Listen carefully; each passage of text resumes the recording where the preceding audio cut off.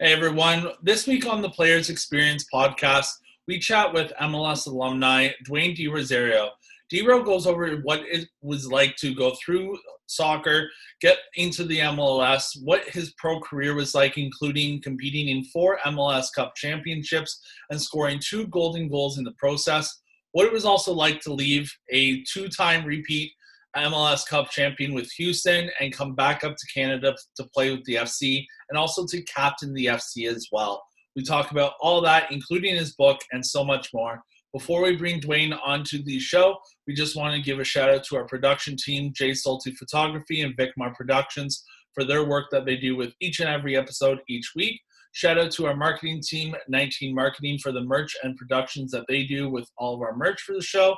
And also, guys, if you want to get some discounts on Hush Blankets, Jaywalk, or the Great North Apparel, use the Players Experience discount code to get some discounts on checkouts. And lastly, guys, if you haven't subscribed yet, what are you waiting for? Subscribe to the show now through YouTube, Spotify, and Apple Podcasts so that you don't miss a beat on any great and exciting content each and every week as we chat with pro athletes, sport reporters, and individuals in sport about their careers, experiences, and work.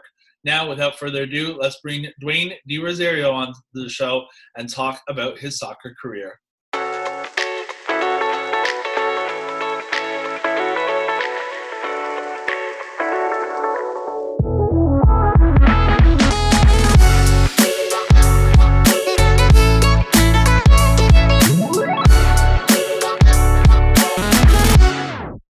All right, Dwayne De Rosario, how are you today, sir?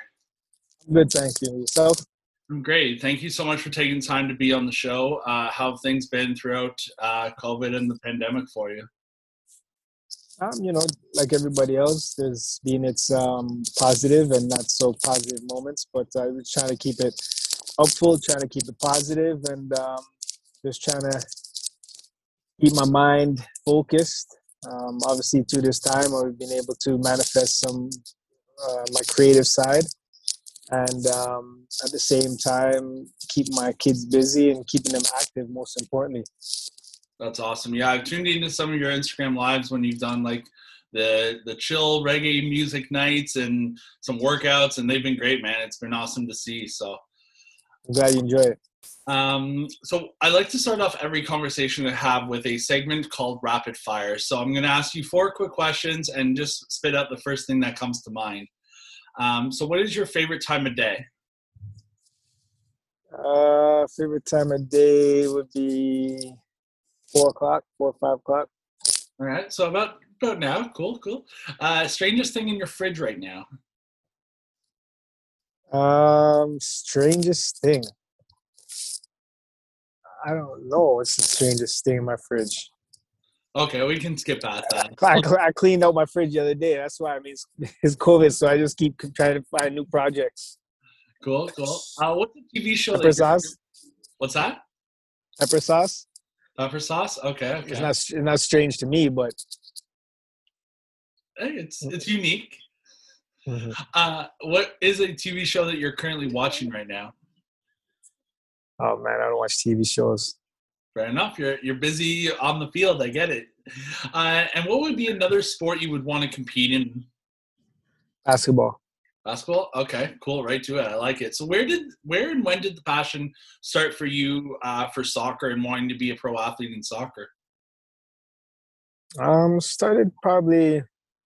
Well, I've always been involved in soccer, but I think when I decided to take the game to the next level, it was probably around 15, 16. Okay, cool.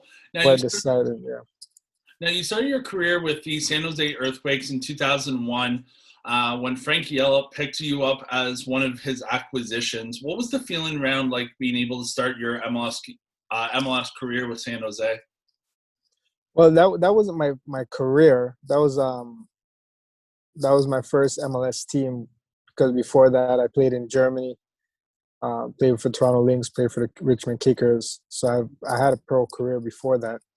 But obviously having the opportunity to, well, there's a story behind that, because I was with DC, and Frankie was the assistant coach at DC, and Thomas Rognan, who obviously does reporting for quite a few games. He wanted to take me, and Frank got the heads up that he was going to be the head coach for San Jose Earthquakes, and asked me, if I would come with him to San Jose. Obviously, playing with the national team with Frank, knowing his roots, for me, I think that made more sense, and I'm glad I made that decision because it worked out pretty good. Um, so it was good to play for a fellow Canadian. It was good to win a cup with a fellow Canadian as the coach, and we just created a good bond, a good understanding, and a good player coach friendship.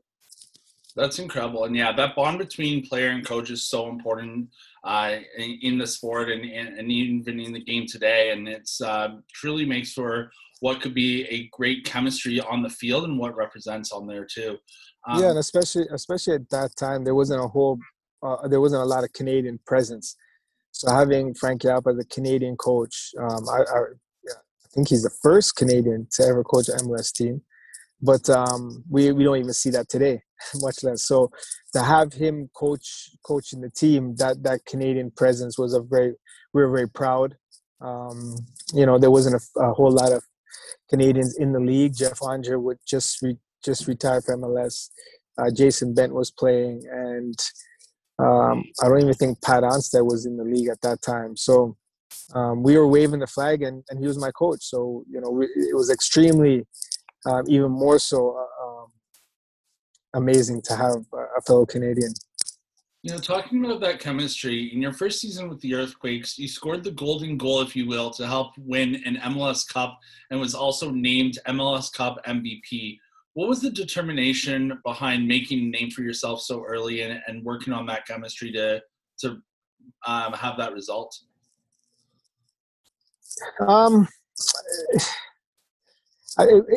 It just worked out that way.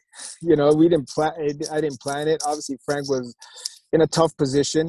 Here was me, a hungry Canadian kid, ready to take MLS by storm. You had a young Landon Donovan, who was a prodigy for US at the time, trying to make a name for himself and prove everyone that he was what the hype made him out to be. And then you had a veteran like Ronald Cerritos there. You had Brian Ching there as well, another U.S. national team player. So he had to juggle all these players, and he did a great job because he was his communication was very open door policy with all of us, and he just kept telling me that, listen, just be patient, and when you get your chance, just keep doing your thing, and that's what I was doing, and I was making his job actually a lot more difficult. But for him to have that trust in me to put me on in the final, obviously that trust I had to earn from throughout the season. But in a game like that, for him to trust to put me on was just showed again our relationship, and not only that, him believing in me and me also taking responsibility and ownership for how I conducted myself as a pro, and how I wanted to be represented as a player, as a Canadian, and in this league. That's incredible. Well, kudos to you, because doing all that is definitely hard work and determination for sure. And after your first MLS Cup, you ended up going on to win a second, third, and a fourth MLS Cup as well. Out of those 4 Cup appearances, which experience do you think you had the most fun at, or was the most challenging with the most benefit to it? Well, actually, technically it's 5 because I won one in MLS with TFC as well. That was fun because I wasn't a player, so I wasn't really tired. So I got to enjoy that a little bit more than when I was was playing. But it's really hard to say which one I enjoyed more, because I enjoyed every MLS Cup. I mean, championship. It's everyone is special. There's no way I can sit down and say one was more special than the other, even though I scored 2 MLS golden goals for 2 of those. But even the ones that I still contribute in doesn't mean that those ones are more special than the other. They're just winning a cup, winning the ultimate prize is all your hard work, all your sacrifices, all the commitments, all the things that you go through in a season to to accomplish that feat. Now, I will say, 2003 was special because personally, I was going through a lot that year. I fractured my fifth metatarsal with the Canadian national with the men's team, and during our preseason in San Jose, we were getting ready for a friendly against the U.S. I think. So I fractured my fifth metatarsal in practice 2 days before that game. And then, of course, that was my breakout year for 2003. And then I end up returning, and my first game back, I end up, having a knee injury where I tore my LCL and meniscus. So that put me out. That was supposed to be I was supposed to be out for the year. But I got to work. Went to the islands, got some treatment, did some therapy training. I was able to return in August, where my third game back was able to accomplish my first hat trick, and then that same year, we beat Chicago in the final. I started the first leg in LA, and then pulled my hamstring, and I missed the second leg in LA, where everyone knows that amazing. For me, I think it was the biggest comeback, definitely that I've been a part of, but I think it could be up there not only in MLS but sports history. Everyone knows about that game against LA in San Jose, and watching that and being injured, not knowing if I would be able to have participated in the finals, and then of course doing what I can to be ready for the finals and coming and contributing to Landon's goal, and winning. That was just all that. Encompass all that. That was extremely a special one.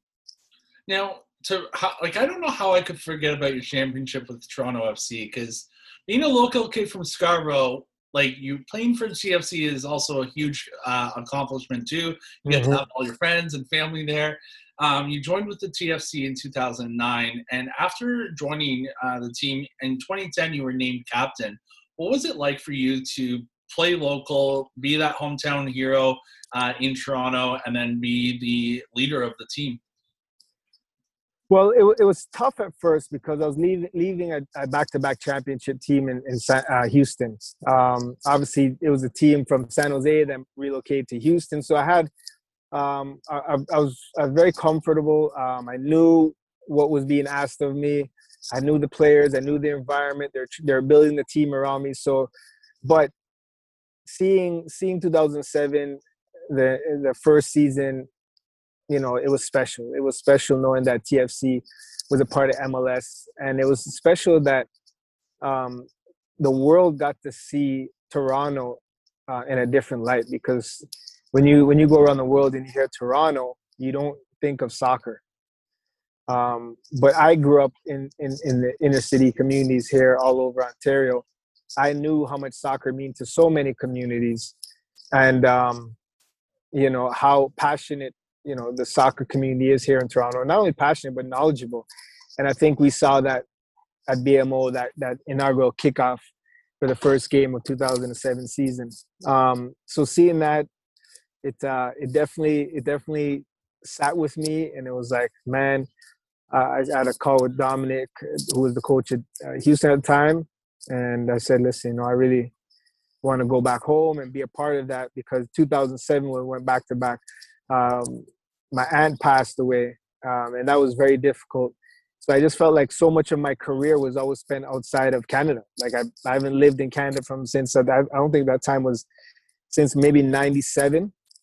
Okay. So 2009 was my first time coming back and actually living in Canada since I left. So, it was nice it was nice to play in front of your community. It was nice to play in front of the family, but I didn't come here to do that. I came here to win. I came here to take Toronto to that next level.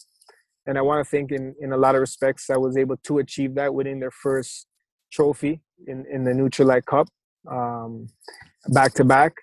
And, obviously, we didn't make the playoffs, but, I was doing what I could on the field to try to make that happen. But anytime you play for your city, it's definitely very rewarding, and it was a great feeling. That's incredible. Now, being a local kid, we had a fan question coming in. From Scarborough, where's the best place to get a Jamaican beef patty? Man, I want to say Allen's patties is the best ones. Allen's patties is the best place. Now, wherever sells Allen's patties is pretty much the best spot. Now, I know there's some new places that came up, trying to be very creative and making patty sandwiches and all that stuff. I've yet to try it yet, but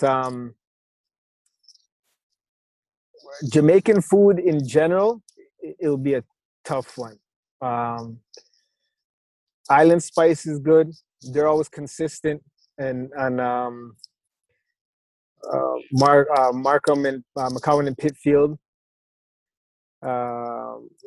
Giddis is good. Giddis, right? Giddis and Eglinton, Ellesmere and Kennedy.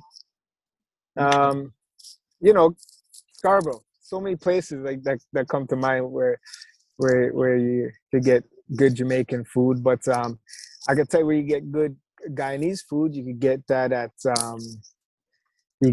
Wendy's. You could get that at Seatown. You could get that where we go was the next one, Sapphire.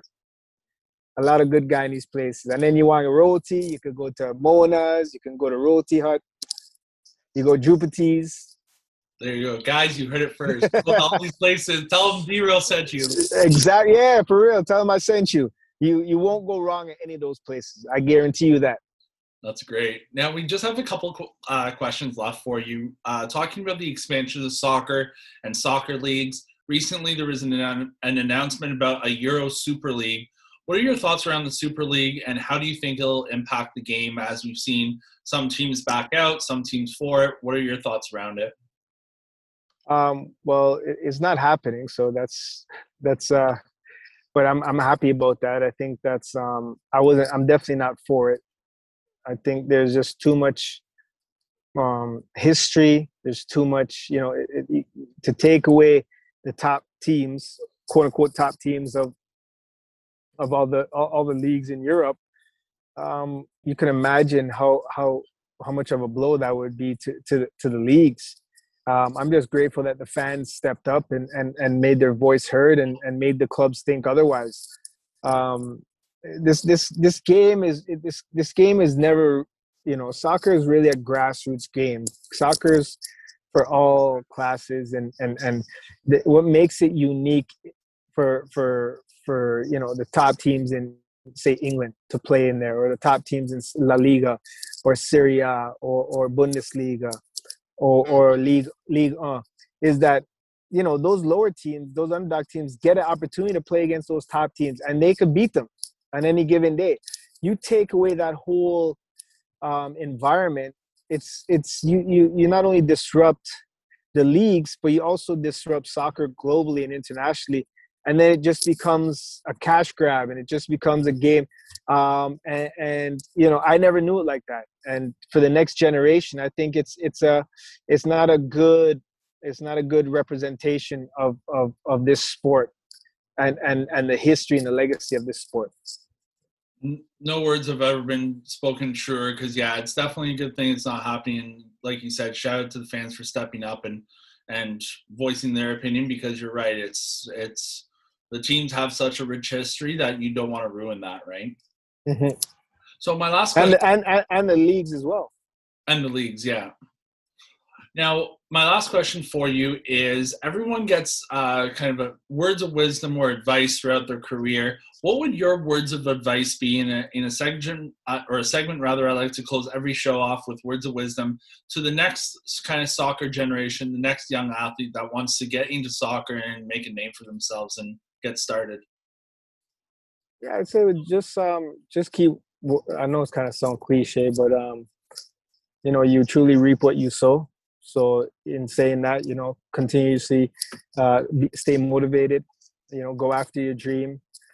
Continuously put in the work, and it's not going to be comfortable. It's not going to be easy, and try to take the challenges that life give you, and they come in so many different ways and so many different forms. But just take all those challenges that life give you, turn them around into positives, and translate that when you're working towards your dreams and your goals, and let that be your fuel, let that be your fire, and let that be your motivation to continuously work hard and to go after your dream. And that's what I did, and that's what I tried to capture in my book, my life, and give the reader a clear idea of kind of what I went through, and hopefully kids reading that book, or and not even kids, just anyone reading that book could get motivated, could be inspired, and be like, wow, he overcame adversity to get to where he is. There's no reason why I can't. So that would be my. Those are some great words of wisdom. And D-Ro, real quick, do you want to talk to us about your book and what it's about and how that kind of transformed? Yeah, I was. It's been about 2016 was 21. That's what 5 years. 5 years of work, back and forth. I was able to collab with someone who I respect in their respective field, Brendan Dunlap, as a sports broadcaster. It was an amazing kind of mutual connection. We were able to come together at a right time where he was looking for something new and exciting in his life. I didn't know how to capture my story. I started to write it, believe it or not, and I just couldn't find the right words. I couldn't find the time to sit down and write my whole book. So we came together at the right time, and he said, okay, he took on the challenge and was willing to document my story. So and we would meet from 5 years and continuously have meetings and go over back and forth, proofread, how does this sound, tweak things. And it's really a story. It's a story about my life and my journey, and all these, as I mentioned, obstacles and hurdles that I went through as an inner city kid. A lot of people, again, that live outside of Toronto, even that live in Toronto, don't know that there's some tough environments out here. There's some real challenging environments, underserved communities that need attention, that are lacking resources. And I grew up in those communities, and I was able to make myself something in a time, in a hockey country, in a time where soccer had no professional or no clear pathways.